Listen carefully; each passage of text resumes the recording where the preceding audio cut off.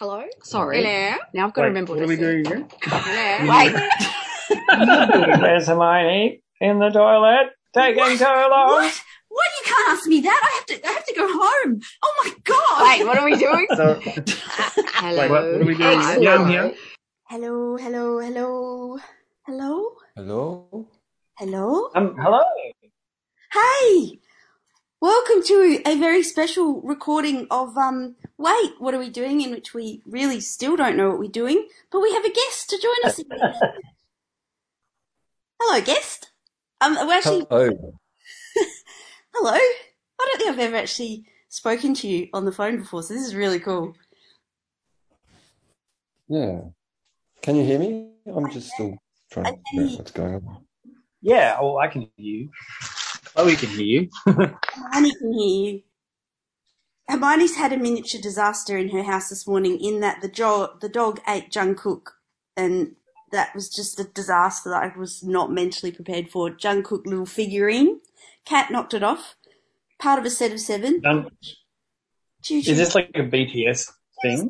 At BTS, my mental health shrine, which is a little diorama of BTS in their little dynamite thing. They're on a little stage, and what must have happened is Cat's got up and knocked Jungkook off the edge, and anything plastic on the floor gets chewed. Yeah, right. Yeah, for sure. Oh no, hopefully we able to find both parts of him. Like, oh, he's chewed. I actually went in a fit of pique. I went straight onto eBay and reordered the whole set of 7 because I just couldn't bear the idea of not having it. Oh no, okay, for sure. Yeah, that sounds that sounds like a drama. It was very dramatic. So now I'm going to be camped by my front door waiting for that parcel to arrive and just cursing the dog and the cat until that. No, I won't really. I'll forgive them. But yes, welcome. Yeah. Chloe, would you like to introduce our guest? Because clearly I'm not in a fit state of mind. That's all right. Well, our guest today is our mutual friend, Benjo, who Benjo and I have known each other for, oh, holy hell, about 30 years now. I am so old. We are so old. But Benjo performed in a band from Adelaide called The Bedridden, but and which included our good friend Batters, but also David Lewis and Casey Seguazi and a few and Lily Bub and various other members throughout time and history, Stayman, Stephen McKenzie. But yeah, Benjo and I lived in the same hood because I lived in Cater Street and Benjo lived on Osmond Street. And we played Dungeons and Dragons together, and we've sort of just been kind of in each other's orbit through the magic of Facebook, really. I think Facebook had kind of kept the thread of our friendship going for that long. But yeah, and Benjo, who was in a band, also a few other bands. I remember Half Dog, it was great, like punk thrash band from Adelaide as well. There's the length of Keston, which has a really interesting history as well. But Benjo, would you introduce yourself in the same way? Like, do you consider this to be an accurate representation of your selfhood and identity? Oh, I've got no idea. Yeah, sounds fine. Yeah, so I'm being a bit distracted about trying to figure out how to get my iPods, my little earbuds to work. I used my daughter's cheapy earbuds the other day, and they worked for about 10 seconds and then went... Oh, yeah. Wait, they're not connected, that's why. Oh, whoopsie, David. Yeah, because I think I put them onto my phone because this is a brand new thing, these AirPods, because Rachel bought a laptop today, a new laptop. That's exciting. Hi, Rachel. Hi, Rachel. No, you'll be listening. We love you. She's not listening. She's not listening. She will be though. She will listen in the end, won't she? Though. Yeah, she'll listen to it once if it makes it to the air. But these, yeah. So she said, "Oh, you should have these AirPods that come with my laptop." And I went, "Okay, cool." And so I put them on and then tested them, and then they worked fine. And then she said, "Oh, you should see if they work with your phone." So I went, "Yeah, okay." And I put them on my phone, and they worked really good. And I walked around the block with my phone on, listening to them, and I've just realised that because I was on my phone, they're not connected to my computer. Are they Bluetooth? Are they like a Bluetooth thing? Yeah, I think so. Yeah, it's really frustrating, right? Because it's kind of like you find yourself going, it's not working, and then you find it's coming from another device or something like that. It's like, Yeah, and that's what I'm kind of dealing with at the moment. Yeah, that's all right. We can edit it out, or Oh, just let's keep it as a cool the spirit of this podcast. Those sorts of things stay in. That's right. Yeah, that's right. Yeah. And I'll just Exactly.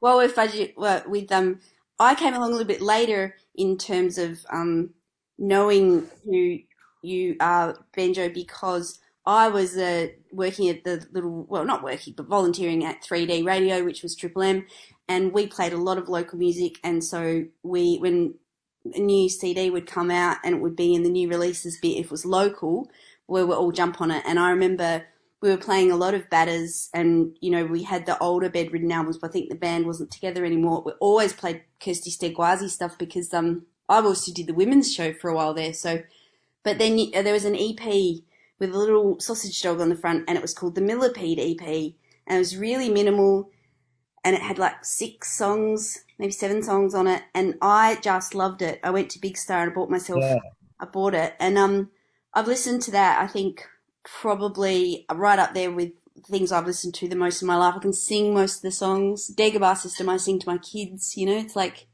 beautiful. So that's how I know.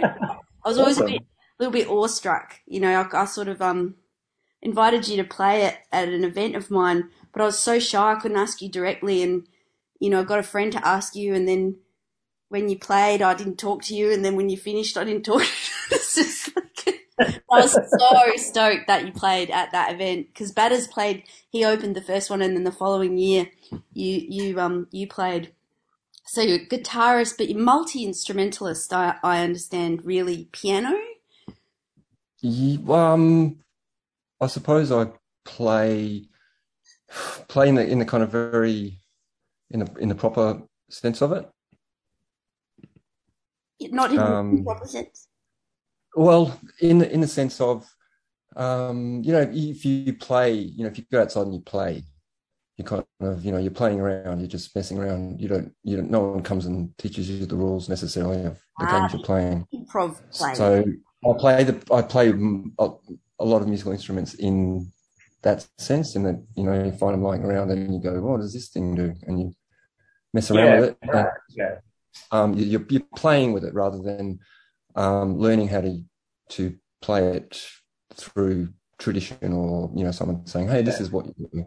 Yeah, you have a knack for applying all that knowledge to like something you pick up. I think I remember that being rather than having it. You just seem to go, oh, it's another thing that makes sound, but we can make it do all this excellent stuff. That's what I remember.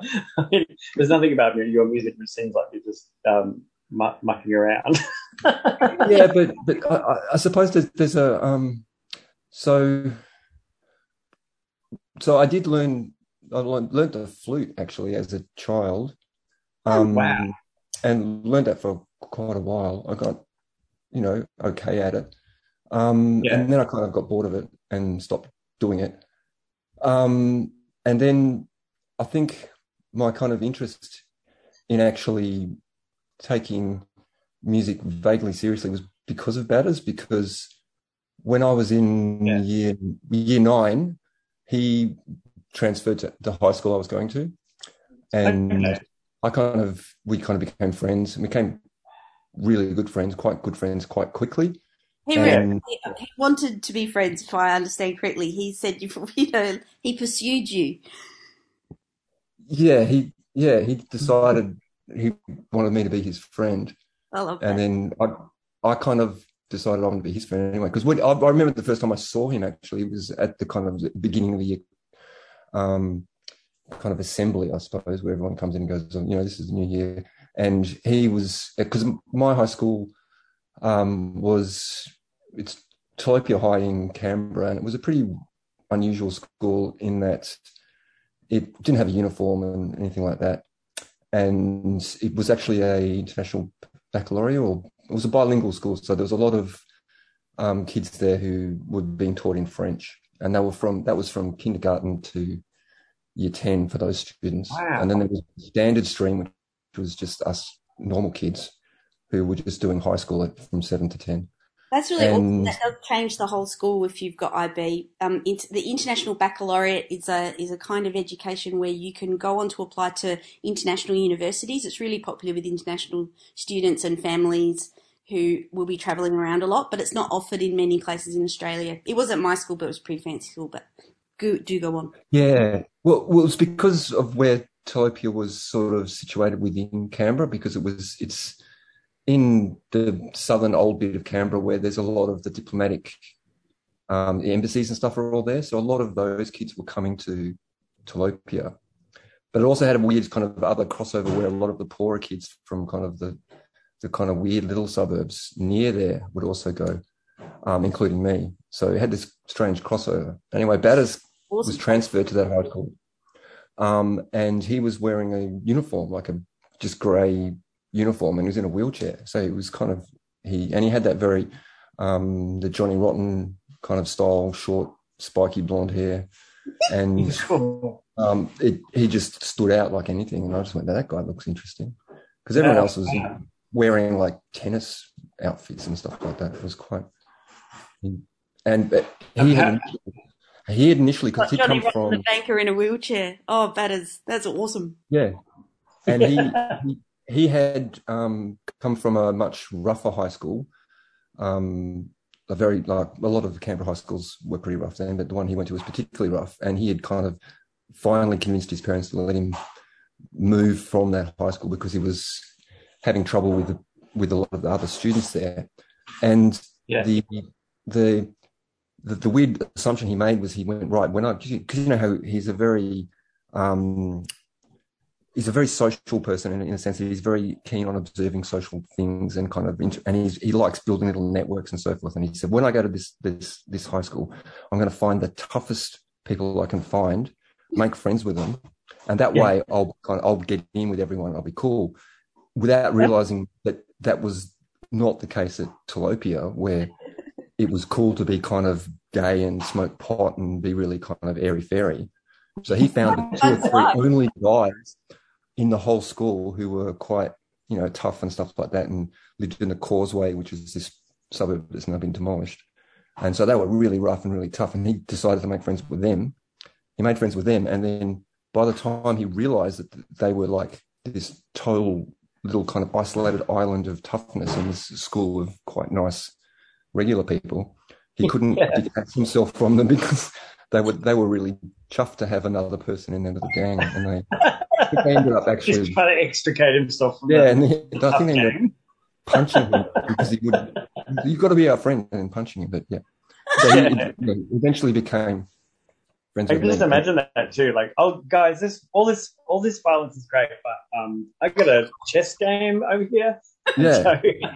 Well, it was so embedded in him, this whole of surviving in a much rougher high school, which I didn't actually discover he played D&D, which I was playing heaps of at that time, until I walked into this room at lunchtime, and he was there with all his year 7s or 8s playing D&D, and he just looked shocked. He was like, "What?" And I said, "Oh, you play D&D? Cool, I played it." And he was like, "What?" And he was he had just assumed that he couldn't tell anyone that he played D&D because they'd beat him up for being a nerd. Yeah, wow.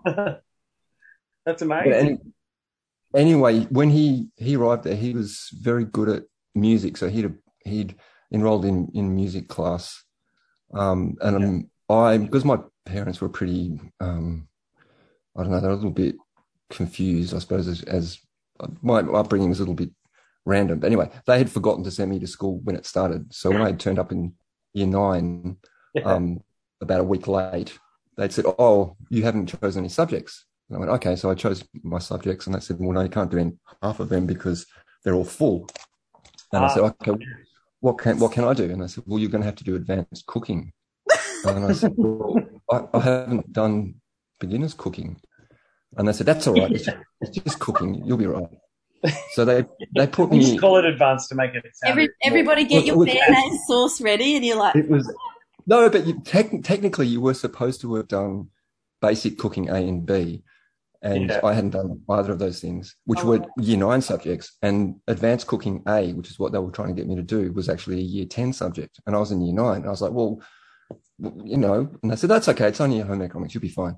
So they put me in Advanced Cooking A, which I ended up loving because it was full of all the kind of hot year 10 girls. And it was just me, this little kind of year 9 boy. And we did, because it was advanced cooking, we weren't doing like, bacon and eggs. We're making marmalade and pies and stuff like that. So it was actually really cool. And by the time I become friends with Batters was about the time that we had to re-enroll in our kind of second semester subjects or something. And he said, "Oh, you've got to come and do music with me," because he was astonishingly good at music. He was way better at music than the music teacher. So the music teacher let him do what he wanted. And so he was saying, "Come and do music with me. It'd be really cool." And I was going, "But I actually quite like advanced cooking. I want to keep doing advanced cooking." So no, come and do music with me. So eventually he convinced me to swap out of advanced cooking and go into music. And because he had so much power over this poor music teacher who was just baffled by his just knowledge of music in general, but his ability just to play anything. And he knew way more about the technicalities of music than she did. So she would just go, "Oh, okay, you just write your own curriculum." So she made us sit down and write a little curriculum, and we made these really weird random rules, like we're going to each learn a brass instrument and then write all these a variety of trios and stuff for xylophones and stuff like that. And we wrote this little contract about what we're going to do. I love this. So it's such a useful pursuit. I just think that's so good. When you're that young, it's like nothing is impossible. But and everything is new and exciting, and still just like going, "Yeah, we'll do this and we'll do that. Where will we get the instruments from? I don't know. We'll just do it." Yeah, and it was so fantastic cool. because we just got given like a weird little room, and we would just sit in this room during music and just do what we wanted. And that is amazing. That's absolutely amazing. So good. And it was a kind of a good combination because that has had a very thorough grounding in writing music and listening to music and interpreting and stuff like that. And but mine was a much more left field kind of make it up as you go along. So and I remember one of the reasons why he really liked playing music with me. I was drumming something and he said, "That's in 5." And I said, "Yes, so what?" And he said, "No one I know can play in anything other than 4." And I'd said, "Well, yeah, cool. Why? It's pretty simple. You just count to 5 rather than 4." And he went, no one else can do that. It's really good. Just so he kind of noticed that I was almost so bad at music that I was quite good at it, if that makes sense. Because I guess maybe your approach to music wasn't tainted by any other kind of weird you had unlearned strict rules or strict guidelines or something. Well, except that I had learned the flute for like 8 years. So I don't know. I don't know what it was. I think it's just that there's something about my brain that is a little bit loose when it comes to things like rhythm. And also this was the beginning of a long, I suppose, interrogation of that part of my brain, which took me to a lot of pretty bad places, and then sort of ended up coming with the music I most recently made, which is that kind of combination of that kind of interest in polyrhythms and the outside the traditional song form. But it sort of began in that weird little room with Batters, him just going just play something and I'll play along with you. And I'll be like, "Oh, okay." And then that's great. And he'd write it down. Chloe and Benja, you did a performance of the xylophone stuff I remember you telling me that at one point. When was yes, so as part of that kind of weird contract, I think it might have been, we had to do a performance at this church across the road from the high school. And we got up there and we had our xylophones. Well, I don't think they were xylophones, they were marimbas or something. They were kind of wooden. Oh wow, amazing. Xylophones. And watch people play marimbas, it's intense. Marimbas look just so too much dexterity going on, way too much dexterity for me. And we just played our weird little polyrhythmic tunes on these things to this kind of in this church, and it was just possibly the funnest gig I've ever played, and it was my first gig, but it was my funnest. Yeah. It was, and you were saying to me that you have I've noticed you've got some stuff online at the moment. Is it Bandcamp? Haddocks Eyes, is that on Bandcamp? Yeah. Awesome. That's that's a kind of, yeah, like a collection of pretty much everything I've done over the period of my life, really. Yeah, right. Um, Are there tracks from Millipede up online? yeah, Or like, yeah, there's Millipedes up there, I oh think. wow. Yep. Oh hell yeah. I have to go and do a deep dive. Yeah, and it's all kind of it was a weird project because I had after Batters died, or even before Batters died, I'd kind of given up music, Yeah. and I just stopped playing it and listening to it and stuff like that. And then I went mad and went to psych wards and stuff like that. And then I came out Yeah. of that, and I was in this house on my own, and I had like 3 weeks of just being on my own because I was off work and I was mad. And Yeah. I found this that my laptop had GarageBand on it, and I went, oh. So I just started recording music on it. Oh, Just cool. as something to kind of do, I suppose. Yeah, sure. And from that, then I kind of went, oh, cool. So I started making this music and I started messing around with it. And then I decided to put it on Bandcamp, but I didn't want to be Benzo and I didn't want to be, the guy from the Bedridden. So I just put it up as Haddock Size. And so I would put up this new stuff occasionally. And then there was a couple of guys in Sydney who liked it and were saying, oh, this is cool. But they didn't know who I was. They thought it was, this mysterious Haddock Size from Sydney. Yeah. And then eventually one of them figured out it was me. And I was like, oh, damn, got to figure it out. And so then I just sort of you got discovered. yeah, and so I just went, oh, well, the cat's out of the bag, so I can now may as well put up a whole bunch of my old, outcuts from the Bedridden and things like that. So that's right. So where does the name Haddock Size come from? Sorry. Can I make a guess? I've got a guess about it. I know. Yeah, sorry, I'm going to hate myself in this recording. I'm going to go, Hermione, shut up. But I do actually know where Haddock Size came from because I had the reference up on my wall at my new job, which I hated because I'd started talking to Benjo via Facebook Messenger and I was really unhappy at my job. But anyway, that is another story, but you tell it. Oh, I was just going to say, is it Chin Chin? Like, no. I'm thinking of Captain Haddock from... Good guess. That's a good guess. I think you should be able to have another guess, Chloe. Yeah. Oh, no, that's all I've got. Oh, that was really right. Okay, so in I think it's either Alice in Wonderland or The Looking Glass, which one of them, there's a song called Haddock Size. And it's there's a conversation. Yeah, there's a conversation between I forget the two characters, but there's a conversation about what it's it's the name of the song. What's the name of what the song called? Yeah. And so there's kind of like this meta sort of layers of the logic of names, and so the name. The name of the song is not the song's name; it's the name of the song, and that's what the song is called. And no, that's just the title. Well, what is it called? And Alice said, "Is it very long?" Because she'd already heard a lot of poetry that day.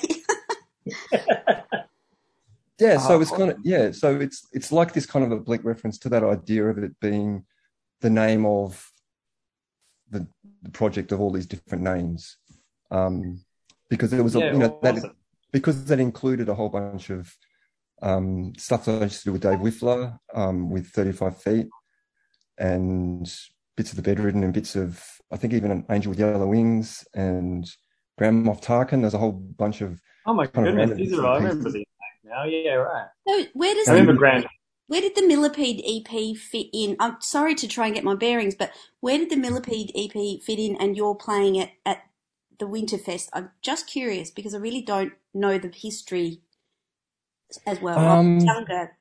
Okay, so there was a period where the Bedridden had kind of sort of disbanded, I suppose, and then Batters had set up a studio, and he'd said to me, "Come over and make music with us." And I was like, "Yeah, sure, okay." So I'd come over and we'd record music, and basically we were recording music in order to learn how to use this recording studio, and Dave Whiffler was involved as well. And then from that kind of came what would be the third Bedridden album, which I'd sort of always been a bit against. I was like, let's just call it something else. Let's not call it the Bedridden. But he was like, no, let's be the Bedridden. Yeah, and so I told you it wouldn't work. Is that one? Yes, and then some of it, some of it was some of my songs were on it, But anyway, there would be this thing where Batters would always do these kind of things with me. He'd say, look, okay, I want you to come over to my house and record, because he always wanted me to record a lot of my old solo stuff, or at that time was old because I had sort of stopped playing. And a lot of them hadn't been recorded as Bedridden songs or as our kind of experimental stuff because I couldn't be bothered. And then and this is where my memory is a bit weird as well, because I can't remember, it was either 1999 or 2000. There was a time where over for a 5-day period, I'd set myself this task of just recording for 5 days and just all new songs.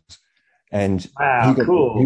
He was really grumpy with me because he wanted me to record, like he'd written the list of all these songs that I used to perform and he's saying, I want you to record all these songs. And I was like, oh, okay. And then when I got there, I just ignored him and just recorded all new songs. Yeah, right. And so a lot of the songs that are on that Millipede were kind of either bits and pieces that were expanded upon while I was recording them or were written while I was recording them, except for, but there weren't a whole bunch of them. There was like maybe 4 or 5 songs. And then I added 2 songs that had been on the I Thought It Wouldn't Work album that I thought kind of fitted with that whole thing. Yeah. And so then I went through the whole process of, all right, I got this thing. So I burnt, I think, 20 copies of it or something on those. Remember those recordable CDs you used to be able to have? Oh, yeah. Yeah. And then I think I put one in Big Star or something like that. And then, yeah. Holy shit, somehow that was the one I bought. Yeah, possibly. Yeah. Amazing. Amazing. And that's so cool. I mean, the sad thing about that EP was when I was making it, I really liked it. I was like, this is really nice. I really like this. But a lot of the kind of bedridden people, they just went, oh, what is this? This is boring. This is terrible. And I was like, oh, okay. So I kind of gave up after that. I think it's so beautiful, and it was right. It was just perfect. It's so peaceful. It's really peaceful and almost reverent, but about odd things like Kermit the Frog. And I was really upset that when Kermit the Frog, they did the revoicing, and I was also really upset when Mel Blanc died. And it's like, these little moments, like they're moments in the culture that you can sort of go, wow. That's. I mean, a lot of people think it's a kind of not a lot of people, the few people that have listened to it often assume it's a joke, but it's like, no, I was really earnestly upset that they don't let Kermit die. It's like, why can't he die? Why can't he just why don't he die like the rest of us get to? Yeah. Yeah. Wow, that's amazing. What an idea. That's so cool.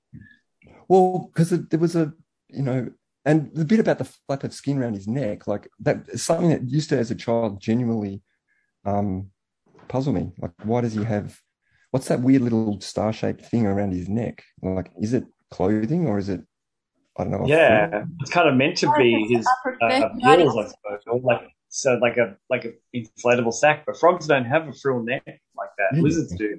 It's just something to do with how to attach the piece of the puppet. But I do remember that bit because it's got the line, I think I prefer him riding his bicycle. And I remember being so amazed that Kermit could ride a bicycle. Yeah. His little frog legs would move and you go, how do they do this? It blows your mind when you're a kid.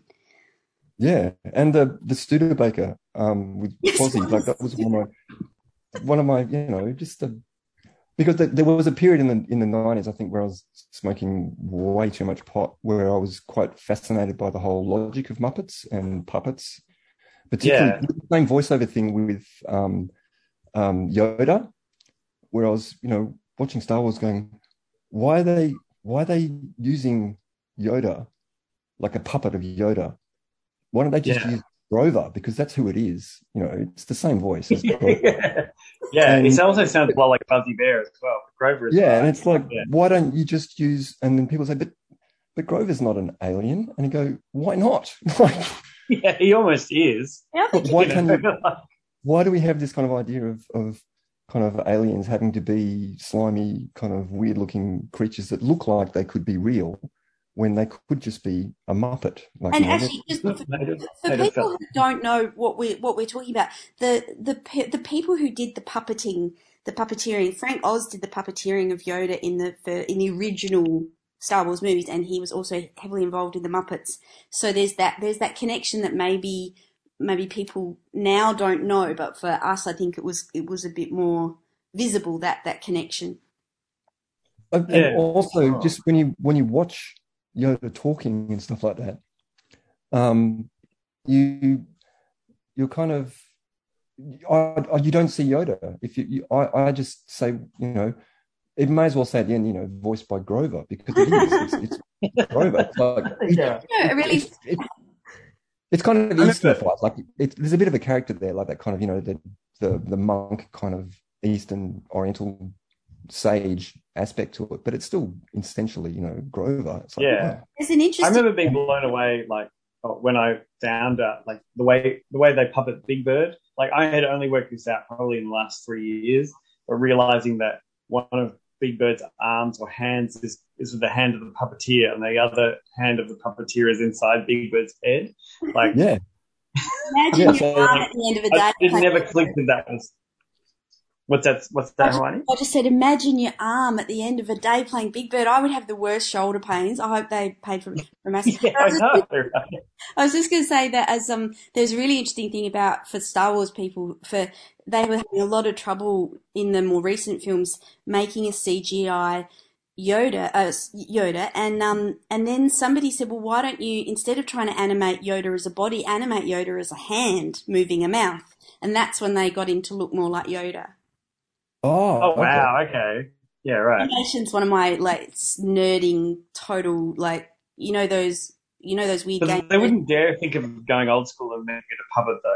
Those puppets were real to us, and the model sets and the little explosions, like those, that made Star Wars otherworldly in a way that CGI just makes it look like a video game. I don't like it. Yeah, CGI lacks a lot of soul. I think it's very much like. It's not only is the uncanny valley to do with people's faces, it's also to do with aliens and explosions and But yeah, I think that desire to kind of fill the screen and rapid fire everything, so that the story's quite quick and there's a lot of fight scenes and stuff like that, kind of moves Star Wars right away from the main spookiness of it, which is that kind of that more grounding in the kind of spaghetti western, that sort of vast desert with the minimal music and stuff, and which I was always disappointed about when they went back at some point, and I think it was even George Lucas put back in little bits and pieces in the background when CGI became available. I hate that. It's like, you're filling up what was this intrinsically beautiful kind of almost kind of a Japanese style harmony western. That like they had really great people working on it in all departments. Like you had great editors, great sound editors, great producers, and then it's like George Lucas decided that he was, the god in the machine or whatever, and I don't think he was thinking about how much hard work had gone into making his vision as realistic as possible at the time, and it was really disrespectful. It really bugged me. Yeah, for sure. Just, now I can put in a random monster walking around in the background. It's like, why? Because it looks cool just the way it is. The only shot that I think they should keep in is the CGI of the Millennium Falcon taking off from Mos Eisley. That is the only acceptable. Yeah, that was pretty impressive. My heart swelled when I saw that. But everything else is kind of like, they ruined when you're a kid, there's so much. There was you feel in so many blanks. Yeah, and it's like that temptation to fill everything up, and maybe it's the same with sound, like that fear of white space and freedom and silence. I think it's really evident in what happened to Star Wars, and CGI, anyway. Sorry. Yeah, but I was just thinking, I wanted to talk to you, Benjo, as well about your Instagram account, because there's been some issues. No, just I love your photos, the photographs you take. Like you have this, I think I did some research. I had I found some things about liminal photographs. Yeah. Like you seem to be able to, when you have photographs of really quite mundane, images, which are sort of like door frames and concrete, when the corners of a concrete wall or something like that. But you seem to manage to compose these photographs that the lines in the photographs draw your eye toward them in a really unique way. and it's very interesting because it's like you can look at it and go, well, what's this a photo of? But when you really take in the composition of them, and then you can take in the composition of like maybe 6 or 8 of them in a row, or even the whole feed, it's like really interesting.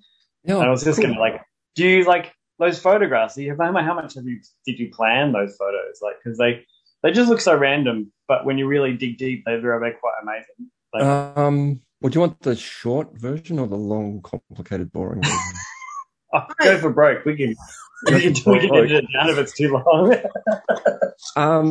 Yeah, you can cut this bit out later. Maybe we'll do both, just as a little thing. We'll do both, and then we'll save it, and then maybe make a, I don't know. The short version is yes, they are planned up to a point. Yeah, right. The longer version is, so I've always had an interest in photography, and I used to take just photos of things that look cool, but yeah, of a lot of kind of space and stuff like that.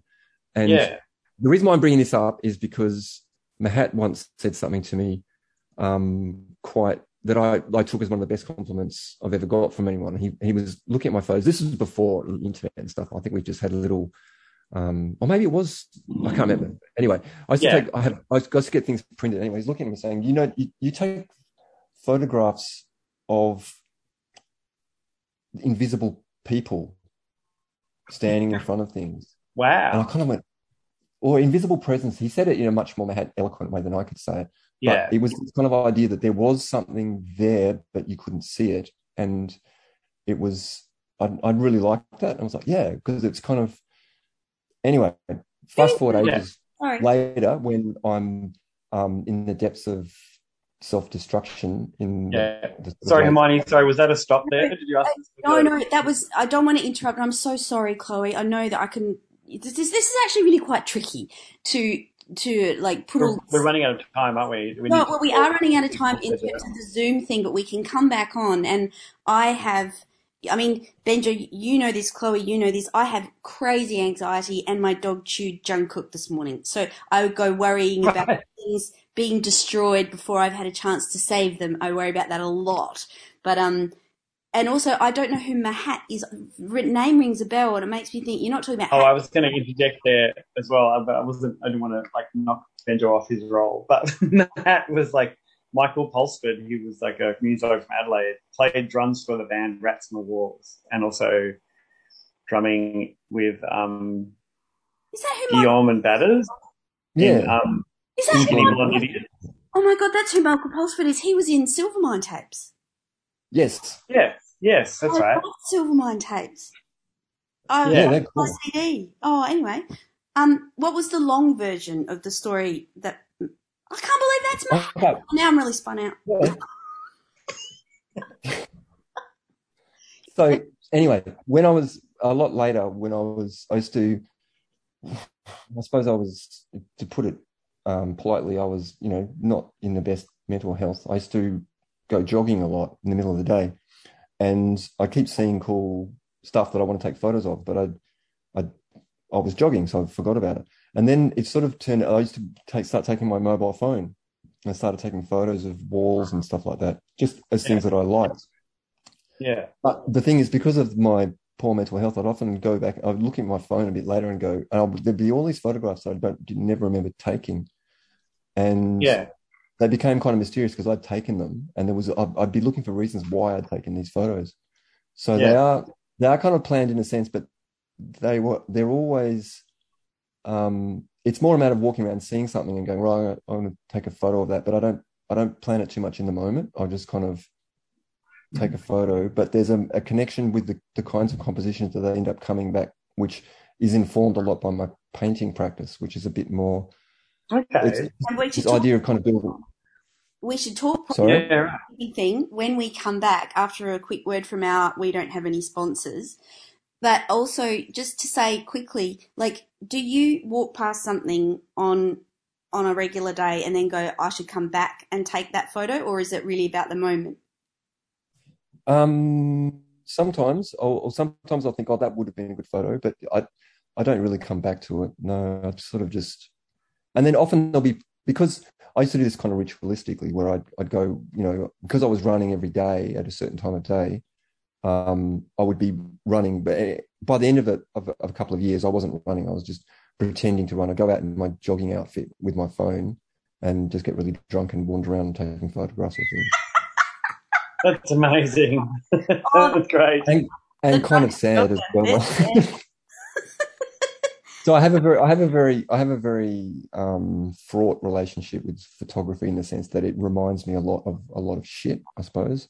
But at the same time, I still like taking photographs because I live in a pretty beautiful part of Sydney in the sense that there's a lot of just cool shit around to take photographs of, but they are usually walls and they are usually angles and stuff like that, but also stuff that's got a lot of layers on it in terms of, because I still do love this whole kind of the battle between graffiti artists and the people that come along and paint over them.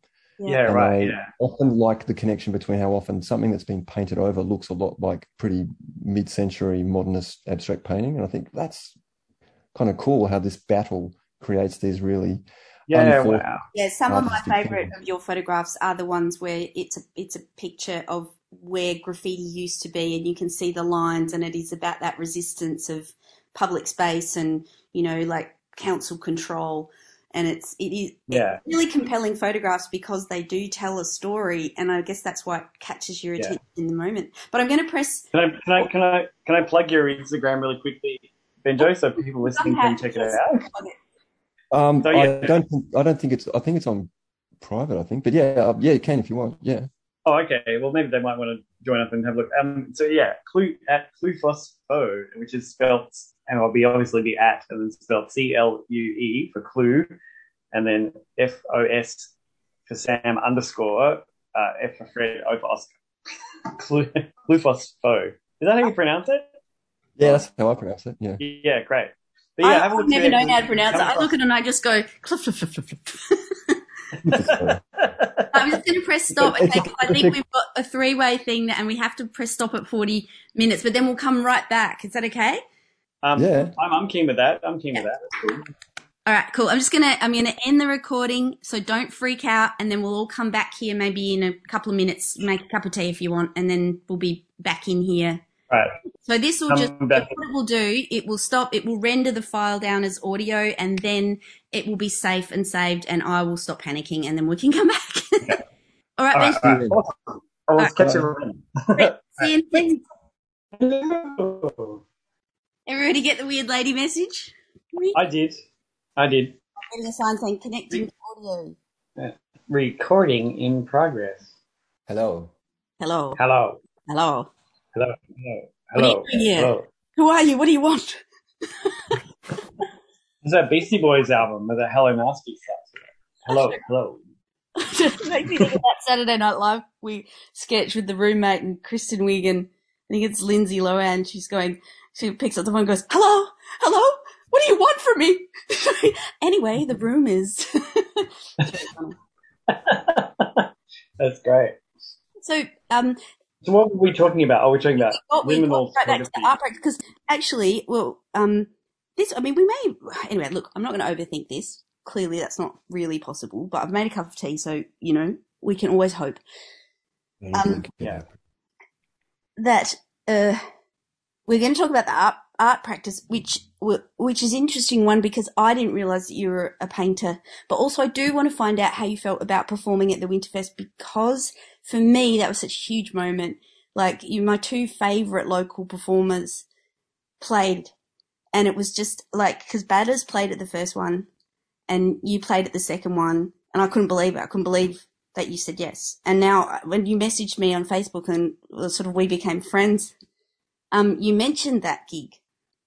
Do you remember it? Yeah. Vaguely. I remember Jo Daniels was there as well, wasn't she? JBD was my emissary. She went and asked you for me because I was doing it. Oh, okay. Right. Yep. Yeah. I vaguely remember it. I remember it being good because at that time in Adelaide, one of the reasons why I'd sort of disliked playing live was that it was pretty hard to find somewhere where you could play where people would just sit there quietly and listen, rather than, what what a lot of people want to do when they go to pub is just, talk to their friends. So it's understandable. But at the same time, if you're playing kind of funny, happy, loud songs, it works because people go, oh, look at that funny, happy thing over there. But if you see a kind of dour-looking, insecure guy playing earnest crap on the guitar, it's a bit kind of like, ugh, it's a bit sickly. And the good thing about Winterfest was that it kind of embraced that more, hey, let's all sit around listening to something nice and quiet. Yeah. And it was good. like had the vibe of a listening party rather than just like some afternoon at a pub or something like that. I'm glad about that because it was actually designed that you didn't need to leave. I figured that, it was winter and you were cold. So my whole logic behind it was to give you a safe, warm space, a bit like a homeless shelter, and you would be able to sit. If you wanted to talk to your friends, you'd go upstairs where the exhibition was on, and the music I was really determined the music would not be too loud, that you couldn't talk up there, but also the people who really, really wanted to see the performers. And actually, while I'm thinking about it, if anybody listens to this podcast and you know anybody who's got any recordings of any of Winterfest, because I don't have any of it recorded, and I was so nervous on the night. I remember, I was always really like, but that was really There was that play. The other one that was really good for a while, which I was trying to remember the name of the pub, but it was near one of the squares. Not the Grace M. Sorry? The Grace M? The Grace Emily was No, not that one. I've played there a couple of times, and it was great. But the place I'm thinking of, and it was run by, there was a girl that used to work at Big Star, and she used to run like a night there. Yep. Was that on Run? No, it wasn't. The Dooleys were very involved with because Liz and Kath Dooley were also extremely important. That they played because they were in Fiona Beveridge, and then they played at Winterfest as Swimsuit. And the Dooleys were really involved with this feminist punk collective. Well, I don't really know. I mean, honestly, and why bother labeling things? But anyway, I don't know where that venue was, but I think I know the one you're talking about. Yeah, it was like there's one of the squares near the markets, the square near the markets, Victoria Square. And there was a road that went south, and there was a pub on that road, and you had a really big back room, and I used to play there, and they were great. Like everyone would come in and they'd all sit down, and like no one else does it anywhere else in Australia. They'd sit on the floor and they'd look at you really kind of earnestly, and you play these songs. And that was a really good place. And that's why comedians always struggle in Adelaide, because we're sitting on the ground looking earnestly at your face, and we don't clap until you finish, and then we go. Really throws comedians off. It's hilarious. And I remember that place particularly because Batters used to be obsessed with making me play, but also then he'd come and play. He'd come and watch me play, and he'd say, "Look, I'll play with you if you want." And I'd be, "No, that's okay. Don't worry. It's too complicated trying to figure out, how to play together." And so he would come and sit in the front row, and any song that he had any kind of component to, usually the chorus, he'd sit there and he'd just burst out into singing the choruses and stuff, and startle the shit out of all the people sitting around him because. And that place was really nice. But Winterfest, I remember as being like one of those places where it was just, it was nice because I'd been really scarred by trying to play like the front bar of the Crown and Anchor, and it was just like, what am I doing? This is just, why are people, why am I trying to get these people who are obviously just here to have fun and get drunk? Why? Yeah, I think I remember the place. Was it the Crown and Scepter? The Crown and Scepter Hotel was. Crown and Scepter, excellent for gigs. 3D had a lot of gigs. Andy, who ran one of the sort of folky shows, he used to put on shows there, and I used to do the DJing, the interstitial DJing at that. That was great fun. But I always used to DJ at the Crown and Anchor in the front bar on a Tuesday. And I remember these folky hippie people dancing when I played From Little Things, Big Things Grow. Yeah, cool. Adelaide's right. Anyway. And there was so many because at the same time when I was playing, playing or not playing a lot of that kind of stuff, I stumbled upon being in like Half Dog, and and that was like, right, this makes sense. I can understand playing this music in a live venue because I used to just get, just vent, basically, just get up on stage and scream and run around. Yeah, that was what was half the fun of that band. It was so noisy. I remember seeing them in Port Road somewhere. It was the Lady Daily or something like that. Or the Land of Promise. Land of Promise, that's right. It was a premium hardcore band, like venue. Not premium, but so many hardcore bands played there. Yeah. There was a really good, because I wouldn't have stumbled upon that scene if it hadn't been for Shep, because he'd come up to me at art school and said, you scream a lot in the bedroom, don't you? And I said, yeah. I said, do you want to be in a death metal band? And I went, oh, okay, sure. So they just through being in that band, I then got exposed to that whole that whole kind of dumb punk from the suburbs style kind of Adelaide. I suppose it was punk and grindcore or something, but it was just it was really like all those. There's so many of those. Shep was in a lot of them. I remember that. Yeah. Operation Octopus and. Oh yeah, I remember them. Operation Octopus. York Soggoth. I remember there was. York Soggoth. Because that was Shep's girlfriend's brother's band. He was in so many. Right. He was. And there was. Do you remember Tardis Retardus? I was just thinking about them the other day. That were right. Like they had a keyboard. They had a keyboard, and they would just do this weird. Yeah, there was so many strange, weird little Adelaide punk bands that were all connected by playing at places like the Land of Promise.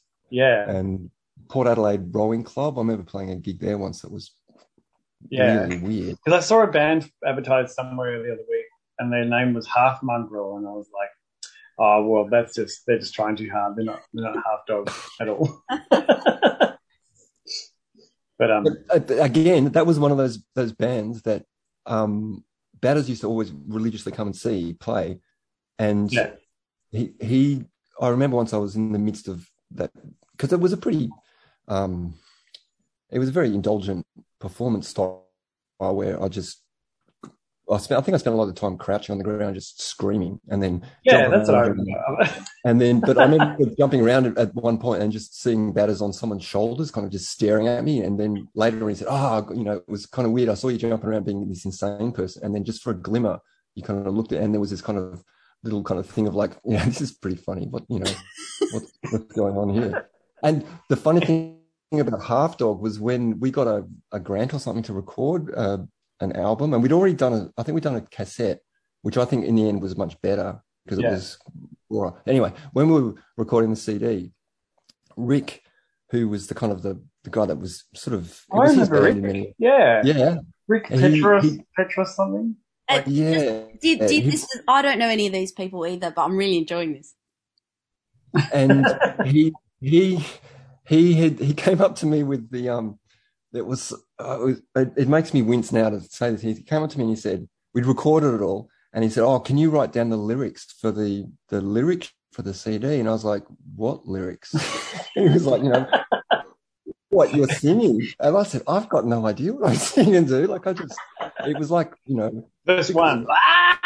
Yeah, because the way I approached it was no one knows what you're saying when you're singing that kind of band, so you just make it up. Well, that's what I liked about it, was like, I have no idea what's going on, but it's so volatile. It was such a crazy energy to it, which just blew me away. It was always like, give it everything.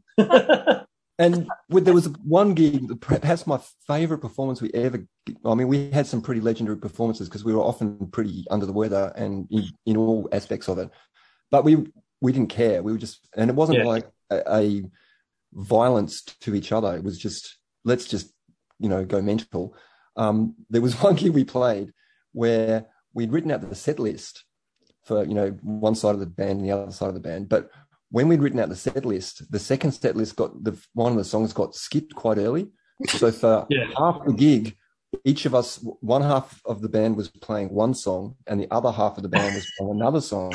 And it sounded really good. Like, I loved it. I was going, what was that? Did anyone realise? Or did you just kind of plow through it? No one in the audience realised. We kind of realised while we were playing, because we were going, this is weird. Something's, this sounds really strange. And Shep was just looking really confused, because he'd be like, because we had a bit of that kind of I don't know what the term for it is, that grindcore thing with the breakdown there. So you do that the fast bit, then the slow bit, and then you go back into the fast bit, and the dynamic is all thrown out if you're playing different songs, and they're on, they're different keys and all that kind of stuff. Wow. But I loved it. I was just going, man, that's what we should do that more often. But Rick was like, no, we've got to play the songs like they're supposed to be. But it was. And that's where it gets really exciting. I was just thinking, like, did you ever get a chance to see Home for the Deaf play? Because that kind of like they played at Winterfest. Didn't he play at Winterfest? He played at the first one and the second one. Like, to me, it wasn't. Yeah, I think Home for the Deaf played at every Winterfest that I ever put on. Yeah, I loved him. I thought he was genius. And him and Matt Banham, they're those kind of people from that kind of, that I suppose, I hate to use the word generation, but that age, what I envy about them is their absolute glee with just doing random shit. Whereas I was always a bit more too self-conscious for that, and I wish I'd embraced a bit more of that weird stuff. We interrupt this wonderful rambling interview to tell you that this is actually going to continue in part 2. So, ladies and gentlemen, please fasten your seatbelts while we prepare for a brief refueling stop, and we will be back with part 2. So for now, go have a nap, Australia, and we'll be back soon. That's right.